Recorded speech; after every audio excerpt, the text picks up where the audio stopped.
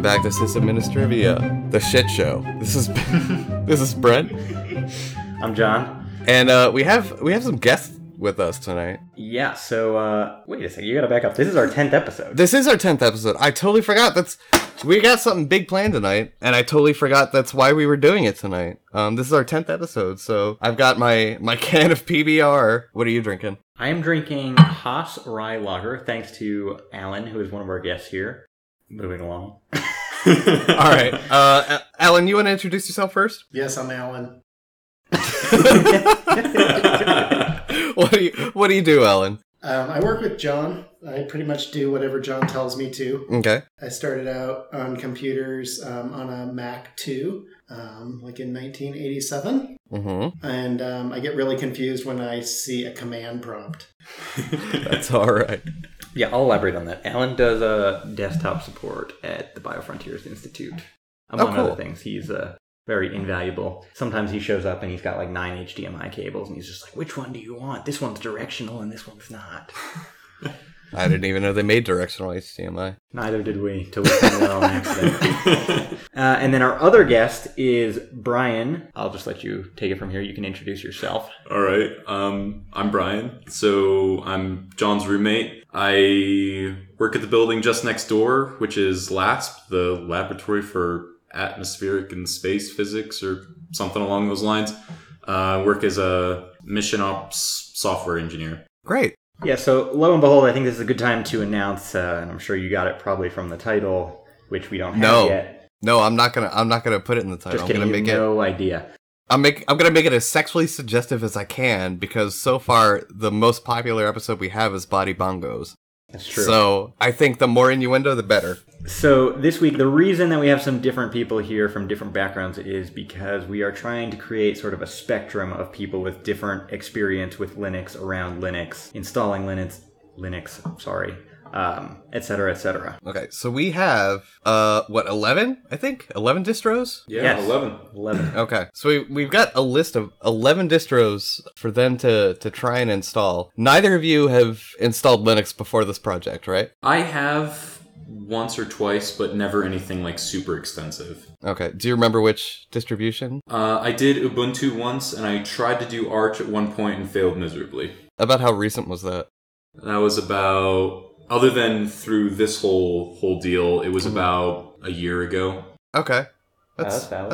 That's not too bad. And Alan, how about you? How much have you played with Linux or not? I installed Tails at Jonathan's request a couple weeks ago, and I only have 9 distros, so feeling a little cheated on the last 2, but it's okay. And up until then, I've never run Linux because I never really needed to. It's fair. Fair enough. Cool. I'm just gonna jump right in. Oh, yeah, we did. No, we did. Okay, sorry. I was gonna say we didn't talk about Brian, but we did. Oh, thanks for thinking of me. No problem. So first up is Arch. Now, Jonathan and I call him Jathan, by the way. This is That's weird. My That's IRC nick. So yeah, it's his IRC name. Met me as Jathan, which is just like, stripping out the Anna part from my name. The vowels, yeah. if you will. Yes. Mm-hmm. Well, Except the last one and, a couple other consonants. But, I mean, that's just basically how I came to know him. Like, I knew his name was Jonathan, but... Yeah, in my head, you're still BTS3685, and you forever will be. Well, I don't even use that nick anymore. I know, but it's hard for me to just adjust. Yeah, we'll deal with it. It's also way shorter, so I just like saying Jathan. But first up, we had Arch, and Jathan and I have... I mean, I probably have more extensive, at this point, experience Definitely than true. you. But both of us have past experience with it, so this may have been easier for us than it was for you. So if we say something was easy, don't necessarily, don't think that is a reflection on your skill. It's just because it's something we've done before. Yeah, and not only that, but that's really why we have this spectrum here. So that's why we have Yeah. Brian, who's got some experience, and Alan, who doesn't really have any, because, their opinion might actually be more valuable depending upon your skill level. At least to you. And that's totally cool. And I know we've said it before in other episodes and stuff, but, if you come into our IRC channel, you email us, you tweet at us, whatever, and you're talking to us about Ubuntu, we're not going to bash on you because you use Ubuntu. I might, a little bit. Whatever. We're gonna Playful bashing. I'll help you out, but I might be like, I might insult your distro. I won't insult you. I'll put it that way. There you go. It's a personal choice. Whatever makes you personal comfortable. Choice. I'm happier with you using Ubuntu than not using Linux at all. Yeah, that's a good point. That's true. I can get behind that. So first we had Arch. Who wants to go first? Talk about your experience. I think I'll go first. So you spoke up, so sounds good. First and foremost, I run Arch on my VPS at this point, which, by the way, my VPS is through Linode. They provide Arch if you're interested. I was originally a Gentoo user, so for a little while I think Arch felt a little underpowered, specifically Pac-Man as compared to Portage, which at this point I'm over it because I realized that I wasn't gaining that much from using Gentoo with all the sort of customizations and stuff like that with the compile flags. So for me, Arch just isn't really a big deal anymore, and it never really was in terms of installation and stuff like that. It was an adjustment for me to get used to systemd as the init system. I mean, I don't know how much you really want me to say here. Yeah, just like run through. Yeah, so we'll have like our raw. We have a grading. Yeah, we have a grading sort of system that we set up, so those will all be posted after the fact for everybody. Yeah. And a lot of these questions are kind of variable. Like one of the things that we talked about was the default desktop environment or window manager. And in a lot of cases, you can choose from a very wide assortment. So we'll make a note of which one we chose. But So yeah, that's really all I've got with Arch. If you're looking for something that's a little bit more advanced than what you're doing now, depending what you are doing now, that could be the next step. Arch has a wiki that is extremely helpful and provides really good instructions for a lot of things. Even if you're not using Arch necessarily, there's a lot of valuable information on there.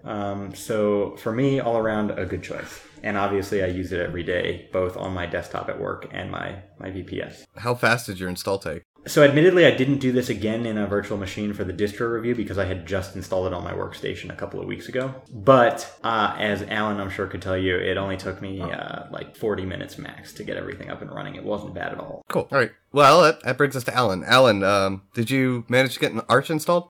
I'm not sure. It said that it installed, and then I got to the infamous command prompt. Yeah. So, didn't really know how to install I think it's called windowing. Yep. Something like that. So, I tried to install Windows Manager and then failed. Yeah, that's, it sounds like the install was successful. Arch is pretty stripped down, which is also why they don't include like a default GUI installer or anything like that. But I mean, yeah, congrats. That Arch is definitely one of the more challenging installs to do for Linux, so that's good to hear. How'd you find the actual process? Was the installation difficult for like such a weird foreign procedure? No, it was pretty straightforward. I was doing it through VirtualBox. Mm-hmm. So just chose the ISO, looked like everything worked, and took a little bit of time to load the components, and then got to the command prompt and asked John what to do. Yeah, gurus are pretty helpful with your first forays into Linux, so I can understand that. Brian, what about you? That sounded a lot like my first time trying to install Arch. This time around, though, I was successfully able to get to the point where I had a desktop environment and everything, so went through the process. It took a little bit longer than John's install, and kind of slowly made my way through the layers and layers and layers of documentation in order to know how to use fdisk and all this other stuff. Right. I will say, though, in like some of the stuff that I do, occasionally I work with embedded applications, so Arch is an excellent choice for that kind of thing, and I'm looking forward to kind of trying to do that a little bit more often in the future. Cool. Yeah, I use Arch as a base for a live CD I put together. I just like how stripped down it is, so. Yeah. I mean, I did my install in 10 minutes and 19 seconds. And most of that was waiting for the packages to download. I'm seasoned at it, though, so I definitely don't expect someone new to Arch or Linux to get anywhere near that. But, I mean, it's an install. I've done it many times before. I didn't have much to say on that aspect. Let's talk about CentOS, though, because CentOS is interesting. I used the GUI installer. Oh, you cheated. What did you think the whole point of this was? No, I used the GUI net install too. Oh, the net install? Okay. But so your install probably took hours. Not bad. But again, this was one that I actually had to install on a production server at work like literally last week. So I just used that for this purpose. Right. So our internet there is probably not average in terms of speed. Right. Yeah, that's very true. I did my install in almost 9 seconds, or 9 minutes. It was 8 minutes, 39 seconds. But I did a minimal install, which is like just enough to boot to a command line, you know? Yeah, that was mine also. And actually, now that I'm thinking of it, we also used a local repo. You cheated, if anything. Yeah.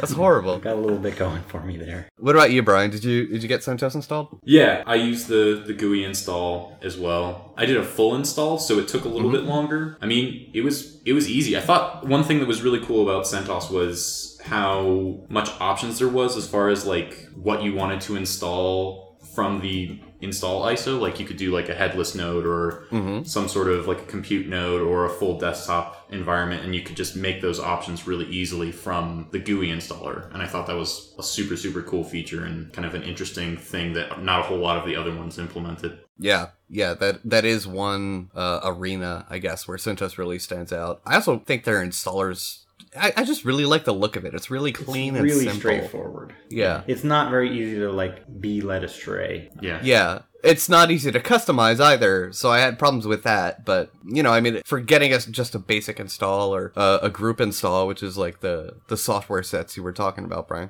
Yeah. Yeah, I mean, it's really, really good for that approach. What about you, Ellen? I didn't have as good a luck, so everything looked good. The installer looked good, and flying through the installer, everything was good, and then you know what happens. I got to the command prompt.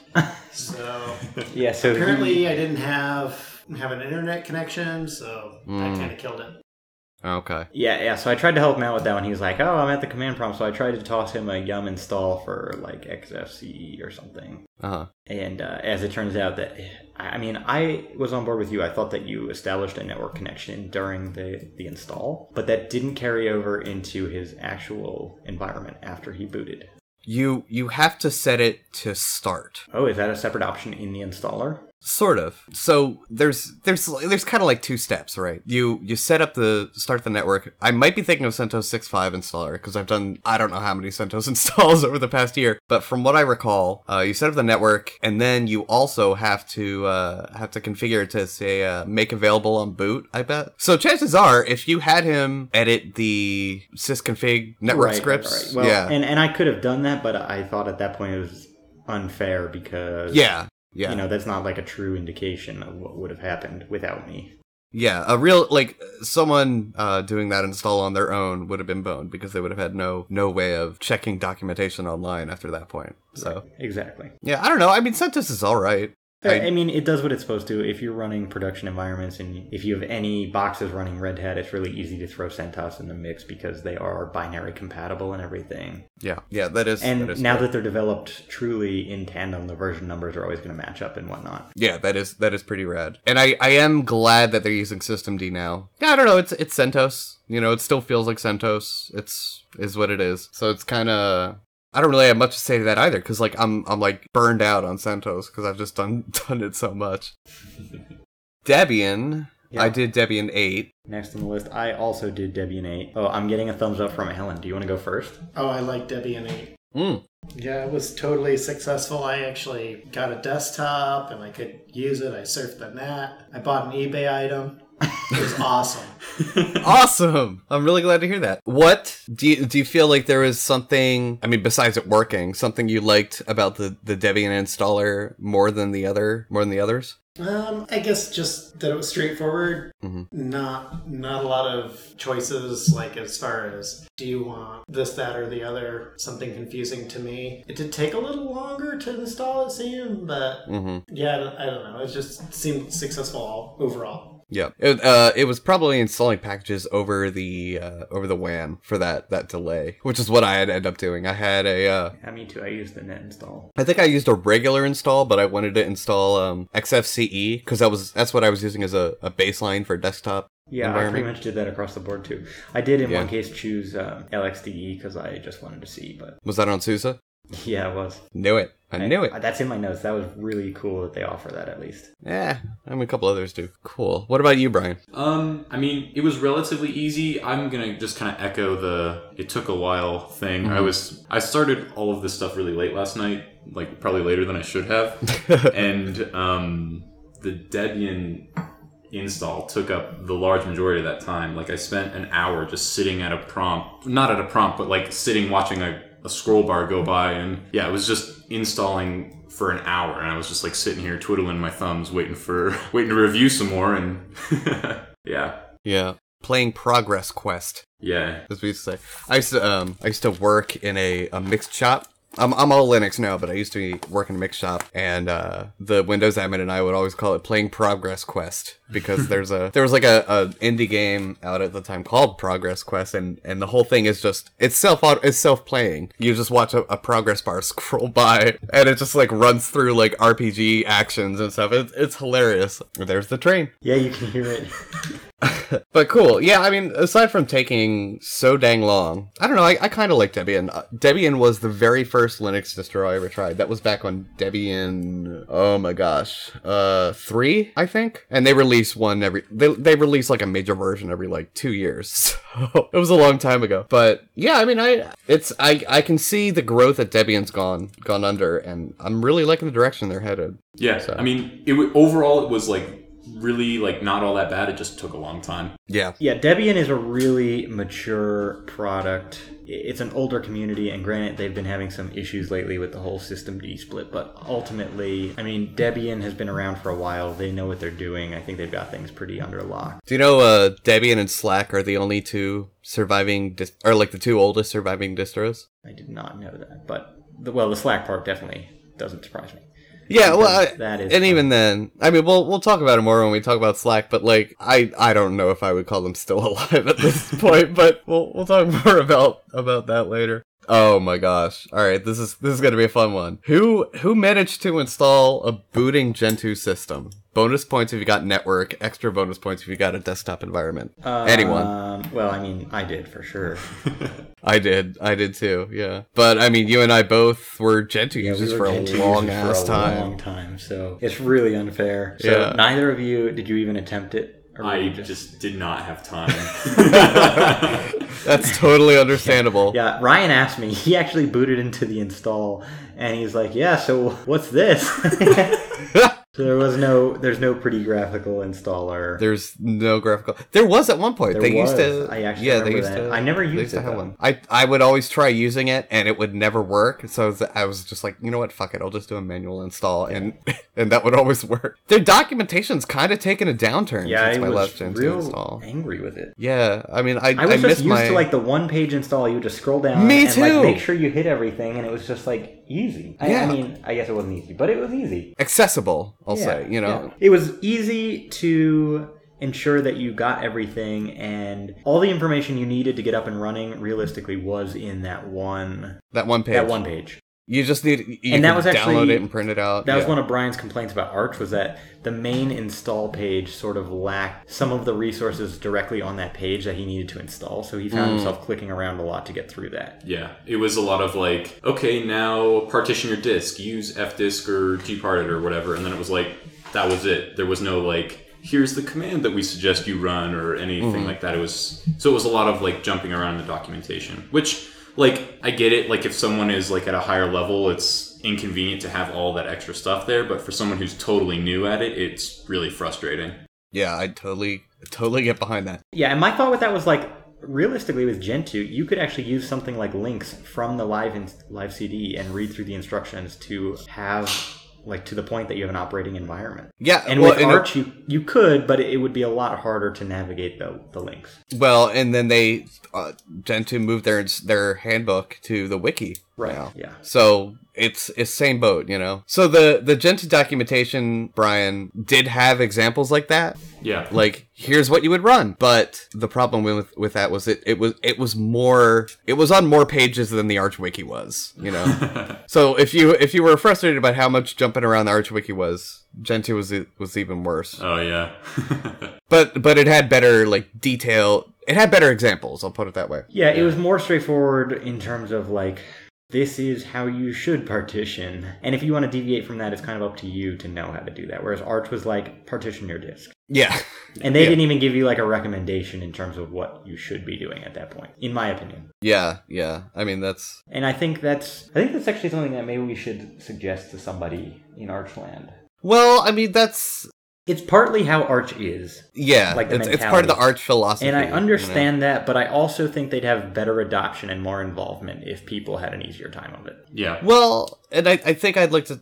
Even if I'll probably talk more about that when we get to Manjaro. Yeah, true. What we don't have on our list, and I was thinking of doing like a distro review redux or something somewhere down the line, because there's many distros out there. I really wanted to do Antergos. Yes. Antergos? So it's basically just a GUI installer for Arch, and that's it. But I think that's... we'll talk about that a later episode. Jathan, you got your Gentoo install done, right? Yeah, I finished. How long did it take?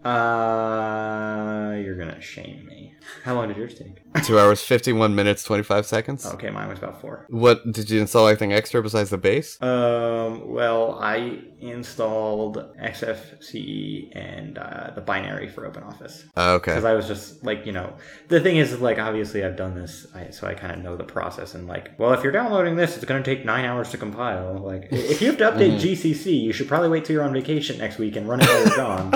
Or glibc. Yeah. I sort of didn't. I didn't install a desktop environment. Oh, you cheater. But I did switch it over to systemd. Oh, yeah, you did mention that, and I was curious. Yeah. And to do that, you switch to the systemd profile. I probably didn't have to do this, but the documentation suggests that I do it. And I didn't really have a functional systemd environment in Gentoo before, so I wanted to see if, what it was like. And the first thing it says is, emerge world. And I'm like, oh no. It's gonna be a long night. So I did, and that took up maybe an hour. Did you do it in an hour VM? and a half? Yeah. Okay. Yeah, I did it in KVM. So at least I was getting some real time scheduling right. and could tweak it like that. But yeah, I mean it was it made me not miss Gentoo.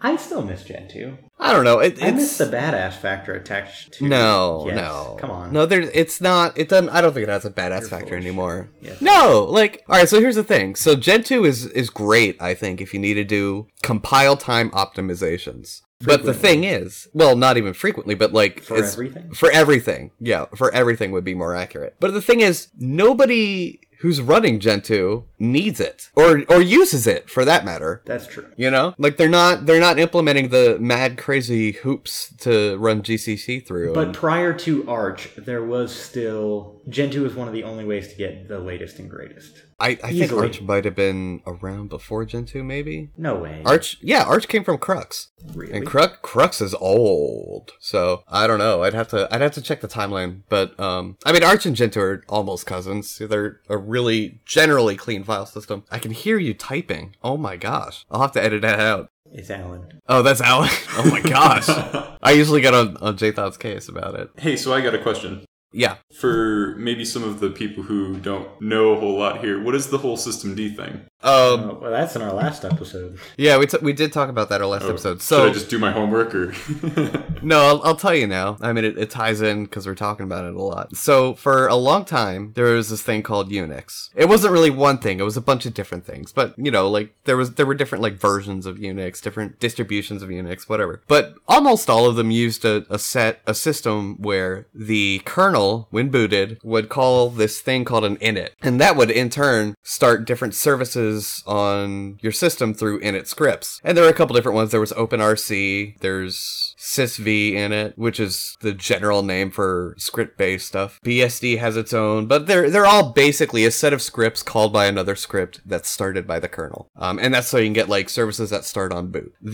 I don't know, maybe 3 years ago? 2 years ago? I want to say it's maybe 3 years ago. It could be a at little least longer. Maybe 4. And there goes an ambulance. Yeah, why'd you do that, man? About 3 years, maybe 4 years ago, there was a piece of software written called systemd, and systemd took an entirely different approach. It had the kernel start a binary, and that binary would start a couple other binaries, and each of those binaries would manage a component of the system that an init script would usually manage. Or they would start a custom parsed file called a unit file, and that would in turn act as an init, sort of like an init script. But it's faster, it's the next progression, I think. So anyways, that's systemd. Alright, so let's move this along then. Yeah, thanks for Sorry, explaining. that glazed look over my eyes was just because I was in a Unix interface right there. Got it.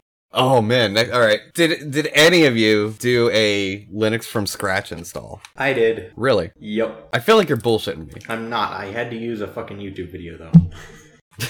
You kids and your fucking YouTubes. Oh my gosh. You know there's like a whole book for it, right? Yes, I do know there's a book for it, and a very extensive website. You know that the book Did you say what's a book? What's a book?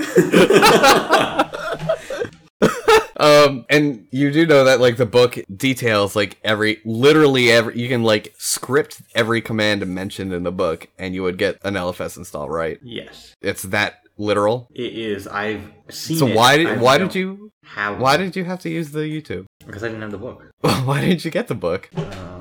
It's a free download, man. It's on the website. It's on the website. That's not a book. Wait, really? Yes? No fucking way. Jathan. Where? Oh my gosh. Oh my gosh. I'm not even joking. I'm going to send you a link, alright? You're going to feel stupid. I'm looking at it right now because you got me. I started, like, once you were talking about it, I was like, okay, this has to be somewhere on there. But I swear to God, I don't fucking see it.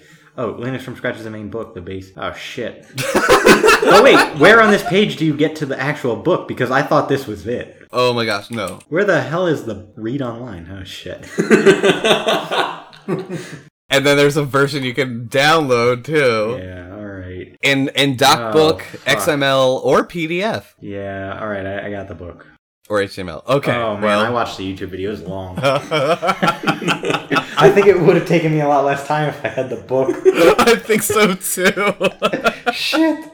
And the person in the video, God, whoever you are, I'll link to the video in the show notes. I'm thankful for you, but not the best English speaker. Oh, no. Wonderful. Oh, man. All right. There was a book. There's a book. Oh, man. Did you happen to time how long your install took? No, I did it in the background at work when I was doing other things. Yeah, I think that's the best way to approach it. Because, well, you have to sometimes just like, all right, I'm taking a break. Yeah, like you need like, okay, I need to go to bed now. Yeah. Yeah, not much can be said about LFS. Linux from scratch is exactly what it sounds like. It's mostly an educational exercise more than anything. Yeah, it's not... I don't want to say it's not usable when it's done, because it is. Oh yeah, I mean, it has a purpose. If you need to build embeddable systems and need it even more lightweight than Arch, that might be your way to go as a baseline. But I mean, trying to maintain that kind of system would be not fun. I don't know. I finished my install in about 18 hours. I didn't get the exact minutes and seconds because sometimes I would forget to like stop the stopwatch and start it again and stuff. But generally, it took 18 hours. So it's an investment of time for sure. Yeah, that's all we have to say about this one. If you want to learn more about the inner workings of Linux and what goes into a Linux distribution that makes it fully functional, LFS. Yeah, it's a good learning tool, but don't try and run it on your desktop or server. Next is OpenSUSE. Now, I think it was Brian that had a question about this. No, it was Alan. It was Alan? Okay. I don't know if it's a question. I'm running it right now. You are running it. Okay. Very cool. I like those topographical map lines on the desktop. the default wallpaper. Yep. Was the installer pretty straightforward or? Yeah, it was very intuitive, easy to use, and pretty fast. Cool. Yeah, I mean the one thing is the download for the ISO in the first place is much larger than everything else that we touched. I think there is a smaller one somewhere. Yeah. But the normal DVD that you'd get includes a lot of base packages, so you don't have to spend time installing from the network, which is both good and bad. I mean, in either case, you're downloading them at some point on some level. It's just a matter of how often you want to do it and how many installs you plan on doing. Exactly. What about you, Brian? Did you get installed? Yeah, I mean, it was easy. Yeah, I actually made some notes about this one. So I never really spent much time in my distro hopping days with OpenSUSE, but why are you laughing?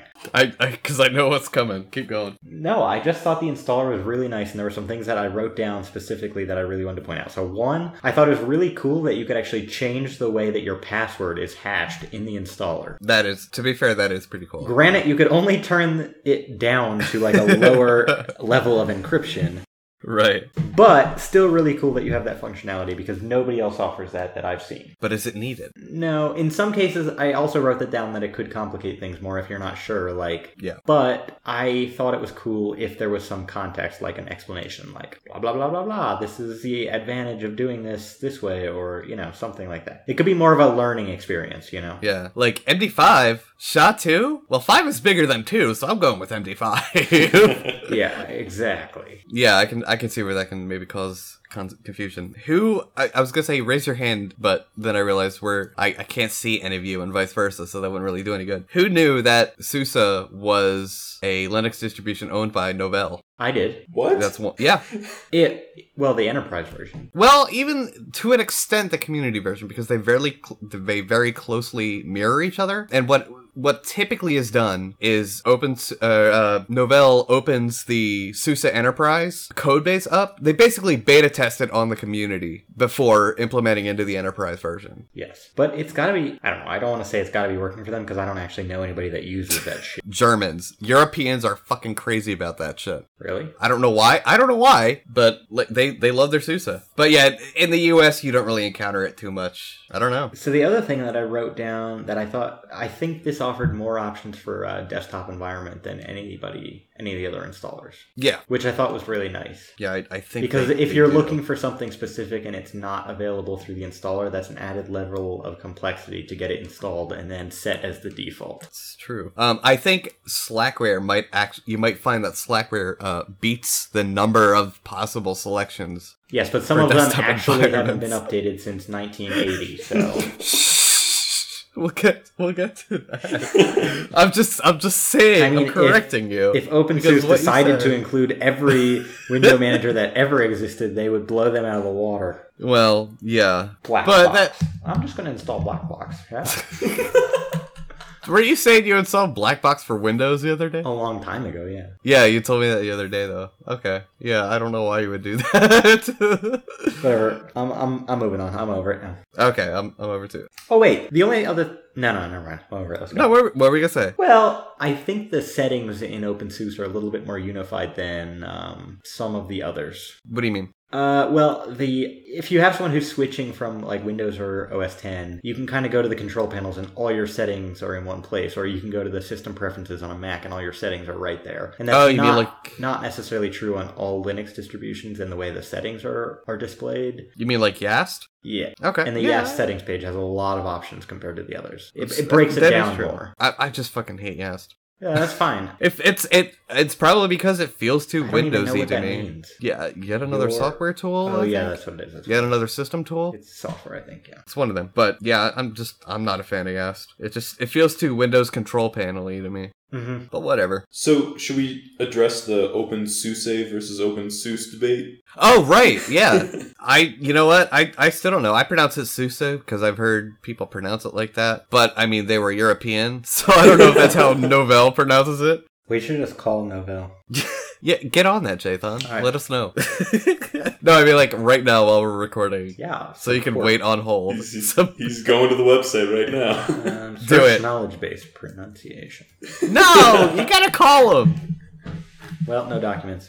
Fuckers. You gotta call him. Okay, alright, I'm looking for a phone number.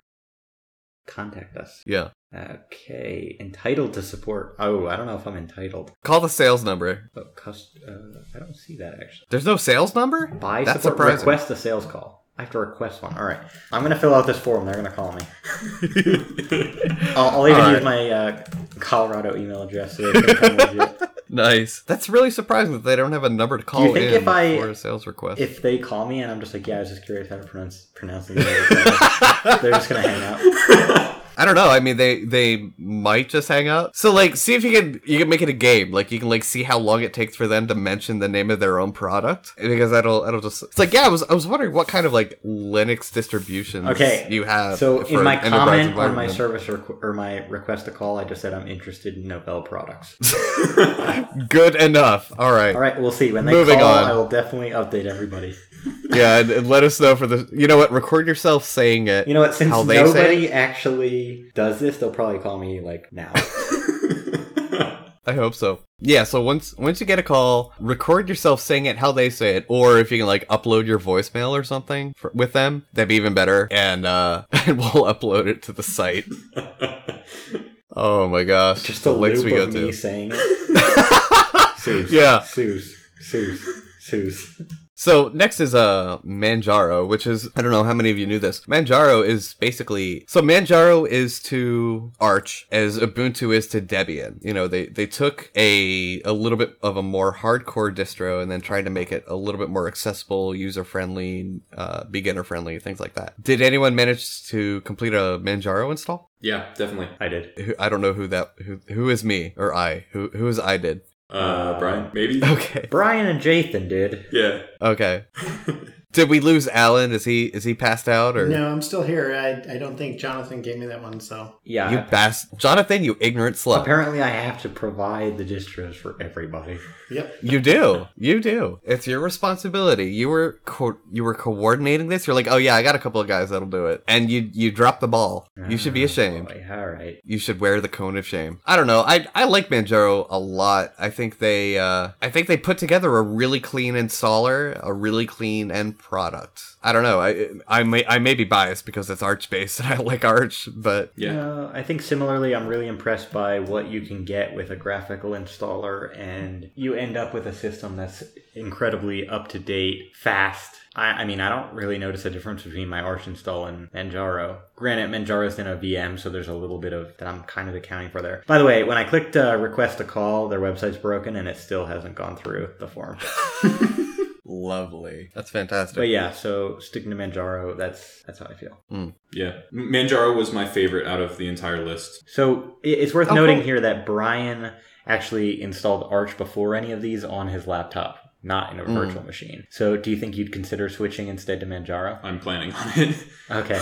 Cool. Very cool. My girlfriend actually runs Manjaro on her laptop as well. So, you know, and she's not by any means a Linux guru, but I mean, it's very intuitive for her, and I think she appreciates that. So, I don't know. Yeah, I think it's going to be a good one to get Alan set up on later this week and playing around with, because it'll be it's just like I said, it's fast. It's very up to date. You can get pretty much all the software that Arch offers. So yeah. I mean, it's definitely a step up, and they do make some minor adjustments to Arch that I am fond of. Like normally in Arch, when you upgrade the kernel, it'll wipe away all the user lib modules for the old kernel version, even if you're booted into that old kernel version. So all of a sudden you'll be like, why isn't my USB auto detect not working, or why is my VPN not connecting? Well, it's because your modules are gone. So that is something I don't like about Arch that Manjaro specifically fixes or avoids, I guess. They make installation of like proprietary NVIDIA drivers and AMD drivers a lot easier. Stuff like that, like stuff that the end user really benefits from. So I don't know. I'm a fan of Arch. I probably still wouldn't use it because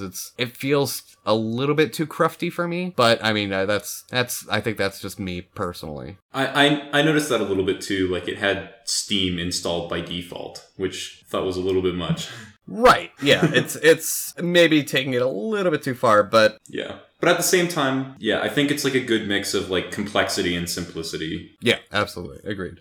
Mint, Linux Mint. So Linux Mint is another Ubuntu derivative. There's countless of them, but Linux Mint is one, and I think it might be number one on DistroWatch now. Do you know if that's true? Oh, I don't know. I haven't been on there in a while. I was on it earlier today, and it was in the top 3, I think. I don't remember exactly where it was. I know it's up there. I know it's super popular, but didn't know exactly. I understand to an extent, but also I don't. What? I understand the appeal for a lot of people, but it also still pisses me off. Why does it piss you off? Because it's still Ubuntu. Well, I mean... At the core. Come on. I would agree with you. You know, like, it's great, and I think they improve upon Ubuntu a lot. But, yeah, it's still... It does feel too much like Ubuntu for me to like it. But I was stuck in Ubuntu for so long that I'm not... You know, I'm over it. Brian or Alan, did either of you manage to get installed? Yeah, I did get it installed. And I ran it. I got to the desktop. Didn't see a command prompt. Looked kind of shallow. Yeah. I can like the installer or no, just the desktop. The install. Okay. And the installer went okay. It's pretty fast to install. Mm-hmm. Yeah, I got mine. Mine was 11 minutes 6 seconds. Yeah, mine I was think. like 12 minutes. Yeah, not bad. Not at all. Okay. But, I think if you, I guess I'm trying to think of like what the use case is for Mint that would be appealing to people. If I were to give my grandma a Linux distro, it would be Mint. There you go. More so than Ubuntu? Yeah, I would say so. Because why? It's just it's very like soft. I don't know, like in like the appeal or the visuals of it. I don't know. And you may not know this, but Mint supports older hardware better than Ubuntu. Ubuntu tends to be like, let's always support bleeding edge hardware. Yes. At the expense of older hardware. So they're not too worried about like things like bloat and stuff. Mint does tend to perform better on older hardware. And we all know how often our grandparents update their their technology. So I mean, I can definitely get behind that decision. I think that'd be a good choice. Right. Fair. So yeah, cool. Next is Slackware. This is ridiculous. Slackware 64. You made me install this shit. I did. I agree with you. I think it's a piece of shit. It's still very... I wanted to teach you a lesson, Jathan. Always know where we've been, where we're coming from, so you can know where we're going. But people will still get behind that shit. I know. There are a lot of people who still like and use Slackware. There's not been an official release since 2013, and in the Linux world, that basically means you're vaporware. If it's been... Granted, it was late to 2013, it but... doesn't matter. Fuck that. There's a fucking Ubuntu release every 6 months. Yeah. And that's like a major release. But I mean, Debian releases are about that long. Yeah, but in the meantime, you still get updates. And they do point releases too, yeah. I took a screenshot and I have it in my notes page for Slackware. When I booted into XFCE, I got a message from X Screensaver saying, your distro's too old. Hold on, I have it somewhere. Let me read the exact text here, because it's gold. This version of X Screensaver is very old. Very old is in all caps with an exclamation point. Please upgrade. And then it gives a link to X Screensaver's project page. And then in parentheses, and this is my most favorite part. If this is the latest version that your distro ships, then your distro is doing you a disservice. Build from source. That was my favorite part about installing Slackware, right there. Oh, that's pretty funny. Because they ripped right on the... Like, that's bad, man. I mean, if your distro's, like, distributing software that's so old that upstream insults your distro, that's a bad sign, you know? That's really not a good sign. Yeah, I know. I agree completely. So. And there are ways to update your Slackware, but I think it's going to be mostly done through building from source or similarly. Like, it's almost entirely community supported at this point, rather than like official dev supported. So I hated it. It was a horrible experience. Yep. I'm glad it's over. I saw multiple times during the install, like, you should use like floppy disks or something like that. Yeah, it only has an ncurses installer. Yes. So it feels like you're installing like Windows 95. No, not the graphical install of Windows 95. I mean like drop down to like ANSI 16-bit color raw VGA Windows 95 install. Like Windows XP like recovery mode, like that kind of shit. That's exactly what it looks like. If you've ever had to do a Windows XP recovery install, you will know exactly what a Slackware installer looks like. It's so bad. It's so bad. Yeah, I don't I want to stop talking about Slackware. Yeah, it's just... It was just a bad experience. It was not a good time. The fucking hipsters. I don't know. You're a hipster. Whatever. I am not, because I hate Slackware. I feel like that is the definition of a hipster. A Linux I'm pretty sure a Linux hipster is one who uses Slackware. Like that's like the defining definition. I bet someone would have used to call Gentoo users hipsters. No, they mostly call them ricers more than hipsters. Well, you are a ricer, by the way. You absolutely you are. tell me that all the time. How do I spare this 12 kilobytes of RAM? And I'm like, really? The machine has like 48 gigs of RAM, and you're like, how do I get this 12 kilobytes of RAM back? You need to let go. Man. I don't think it counts as efficiency when you're literally wasting time on it. You were wasting time at that point. I'm going to talk about Ubuntu now. Can we just skip the last two? No, we got due diligence, man. We got to talk about them. Fine. Deal with it. We're almost done. Hang in there. So Ubuntu is, I mean, if Mint isn't number one, I'm sure Ubuntu is. Yeah, Mint's number one, Ubuntu's number two, and Debian's number three. Nice. Yeah, all Debian based. So Ubuntu was number one for a long time. Yeah. It was very popular. It still is very popular. And in part, that's helped by its backing from Canonical. Yeah. I mean, when you're like companies led by a beneficiary who's, like a billionaire? Multi-billionaire? At this point, sure. Oh, yeah. I'm sure he's only grown in profit. I mean, he seems like a cool guy and all. He does seem very concerned with like distributing some of the wealth back into social projects. But you can tell every year it feels more and more like a corporate Linux, and I don't mean that as a compliment. Agreed. And not only that, but the community's not. You get some of the worst people in the community. Yeah, you get, and I don't want to speak about any personal experiences or people I know going through personal experiences. Yeah. Because we know people in those situations, I guess. But the thing is the community used to be one of the most helpful around. The Ubuntu forums, their IRC network. For maybe a short point of time. Yeah, I'm not saying they were better than anybody else, but they were good. Well, and that's what I'm saying. I think they were good for like maybe like a year, and then it just boomed, and then you just get like there's like some made up internet like rule of philosophy where like the more popular something gets, the more fuckwads get attached to it. And that's true. Like the Ubuntu forums are full of like just it's like a miasma of clueless people. And I may sound like elitist about that, but like, how many times can you not read documentation? I'll give you 3 times. And after that, like, after you have been told to read documentation 3 times, like, even specifically what page it's on, and you still don't do it, kind of a waste of space at that point. The natural law of fuckwads there. You heard it here first. We should make like a sysadmin trivia book of definitions. Well, there's the hacker dictionary, but that's kind of dated. But no, I mean, like, it's so big now that all you notice are the trolls and the people who don't really get what community support's about and things like that. I mean, have you tried idling and hash Ubuntu on Freenode? Not in a long time. Insane. So I used to idle in there, and I used to just help people out because I thought it was a good way to build my own skill set. And it was, but... For Ubuntu, maybe. There was actually a time in there when someone was just making me so angry, and I kind of just tried to kindly step away, and they kept bugging me in a sense, and I finally spoke up and was just like, look, dude, like, I tried to help you. And I actually got booted. And I was just like, all right, whatever. Like, yep. As many people as I just helped, there's one person I couldn't help, and I'm getting booted. Yep. That sounds about right for Ubuntu. Well, I mean, as far as the actual distro goes, I installed, 1504, the desktop edition. Yeah, me too. Still using Unity. Still the software. Still hate Unity. Still using Software Center. Not much has really changed other than just the theming. Did you get through that one, Alan? No, because didn't make it there. Just like time and all that. Yeah, okay. Yeah, that's fine.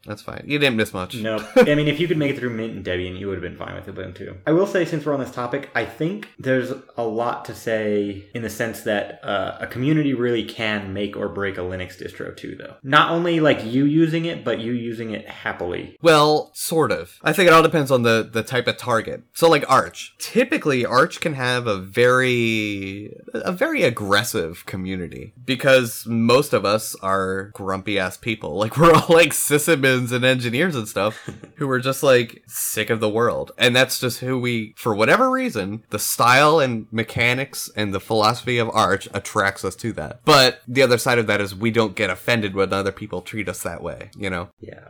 I mean, I saw you just say it to my face, and I'm like, yep, you're right. Have a dick. Yeah. Like, if you're gonna be a dick, at least be true. But like Ubuntu, like the demographic of people they try to attract, for a while they were trying to do everybody, which is, I don't believe that's possible with any particular distro. It's just not possible. Like, there's too many variables and factors. So then they kind of focused more on new users, and now I'd say they're shifting to maybe a more corporate environment. But they used to be focused mostly on new users, so that became like the running butt. Like, oh, you don't know anything about Linux, you're running Ubuntu. So that was the case for me. Yeah, and that's fine. Like, honestly, if you don't know anything about Linux, take pride in that. Like, whatever. Yeah. It's your life. Ubuntu was definitely like the first one that I ever used ever for Linux, and I stayed there for a long time. Cool. Very cool. Like, if it works for you, I'm happy for you. But trying to fix Linux systems for as often as I had to, now just inherently I hate it. You know, like, it's so messy behind the scenes, both politically and technologically, that like it's not something I want to be involved in if I have the choice. Yeah. I don't know. Yeah. One thing I've noticed with Ubuntu too is sometimes it ends up like kind of putting people in a box because it's like the first thing they ever started with, and they're like used to it and used to the environment, so they're kind of nervous to go to anything else. Yeah, there's a lot of hand-holding, and I would say maybe with the exception of Manjaro, and that's just during, like, install and theming. Like, that's not counting the community, which is still a lot smaller than Ubuntu. I mean, there's not as much hand-holding anywhere in any other distro that Ubuntu offers. So making a leap to another distro, even though you may enjoy it more, has got to be just terrifying. The first time I did an Ubuntu install, it was literally just a rethemed Debian. You know, like... And that's what it was for a long time. That's true. Like and then Debian with 1 or 2 or 3 things added. Yeah. And we'll call it Ubuntu. They were using Debian repositories when I tried it, you know? So like it's gone a long way, but maybe it's going too far now is where I think I'm going with that. I don't know. Whatever. Were you gonna say something? No, not me. I mean, you know where I stand. I used Ubuntu for not long at all. It was my very first stop, and that story is explained in an older episode how that came to be, but I knew that I wanted something more and less all at the same time. Yeah. So more and less, I think, is a good way of putting it. Yeah. Less distro. Last one. Finish your drinks if you've got any left. So, Xubuntu, also on 15.4 because they kind of parallel release with Ubuntu. I got it installed done in 14 minutes and 6 seconds. Obviously, I used XFCE because that's why it's forked from Ubuntu. Did any of the newcomers or less experienced ones get it installed, and did you like it? I just installed it, and it took a lot longer than 14 minutes. And when I finally got it running, I was kind of wondering why I bothered. Why did you say that? I mean, there was nothing there. I mean, there was nothing useful. Just feel wild? Yeah. You just didn't feel wild? Yeah, just nothing really useful. That's one of the things I like about it. So I will say Ubuntu, not that this is a good thing necessarily, because, but they do have a very regular release cycle. So the version numbers, the major version numbers, actually correspond to months and years. So 15.04 is released in April of 2015, for example. So I think if you're a little bit overwhelmed with Ubuntu and how done up it is, Xubuntu is a really good choice to step it down a little bit, but still have a lot of ease and community backing. It also may run better on older hardware. It may not. If you're trying to get, and we should do this for the Redux or whatever. If you're trying to get Ubuntu running on really old hardware, you might have better luck with Lubuntu, which uses LXDE as the default window manager. So I don't know. I mean, you've got options. Did you get installed, Brian? Yeah. I mean, I don't know. Not really a whole lot to say. I mean, it's Ubuntu with XFCE. Yeah, exactly. That's it. Like that's it. There's no real innovation. It's just meh. Seen it already. Yeah. I don't know. So just to recap, I mean, I know that my favorite is Arch, and I have a feeling that Jathan, were you really serious when you said your favorite was OpenSUSE? I mean, I'm not gonna lie. I would put it above Ubuntu or Xubuntu. I mean, in terms of the actual installer and the install process, I think yes. Dead serious. That was my favorite. The install was pretty good. There was a time when I was actually pretty serious about switching to it. Back in the day. I know. Yeah, you're like shaking your head over there, trying not to bash your face against your desk. Rolling my eyes. Whatever. You just said you wouldn't bash on me, but you'd bash on my distro. I didn't say that about you. I said that about other people. I'm gonna bash on you anytime I want. I know you well enough where I can get away with it. Yeah, I don't know. I mean, it's just my favorite obviously was Arch because that's what I'm using now, and it's why I switched to Arch. What were some of y'all's favorites? Well, for me, like I said before, I really liked Manjaro a lot. I am probably going to switch my laptop to it at some point here in the next week or so. And I don't know, for me, it just seems like a good mix of complexity and like still like learning about Linux while still having enough simplicity to where I don't feel like I'm like banging my head against the wall all the time. Yeah, exactly. That's a great point. What about you, Alan? Did you like any of them especially? Yeah, I kind of like OpenSUSE, just for a new variation on the pronunciation. Fair enough. You know, if you like it, like, that's cool. Jathan and I trash it a little bit, but that's probably because we've seen its innards, so... I'm slowly converting him. The Windows guy that sits behind me. And if he wants to stick with Windows, it's his life, man. I've kind of given up being a zealot, but I'm happy that, and I hope he is too, that he got this chance to at least experience some other options out there. Definitely. Cool. I'm gonna wrap it up, because when I edit this down, it's probably still gonna be like 15 minutes or so. Yeah, I don't know. Did y'all have fun? Fun doing this? Yeah, it was great time. I've been meaning to do something like this for a long time, so it was a good opportunity. Very cool. Well, we're glad to have you on. What about you, Alan? Was this too painful, or did you manage to slug through it? It's definitely interesting. Probably keep one of these running in a VM. Cool. Very cool. Well, I'm gonna sign off. Thanks again for Alan and Brian for you to show up. We enjoyed having you on here. Well, appreciate it. Maybe we'll like check back in a little bit, see if you're still using any of them. Where are they now? Where are they now? VH1's Where Are They Now? Linux edition. This is Sysadministrivia. This is Brent. I'm John. I'm Brian. I'm Alan. We'll see you around.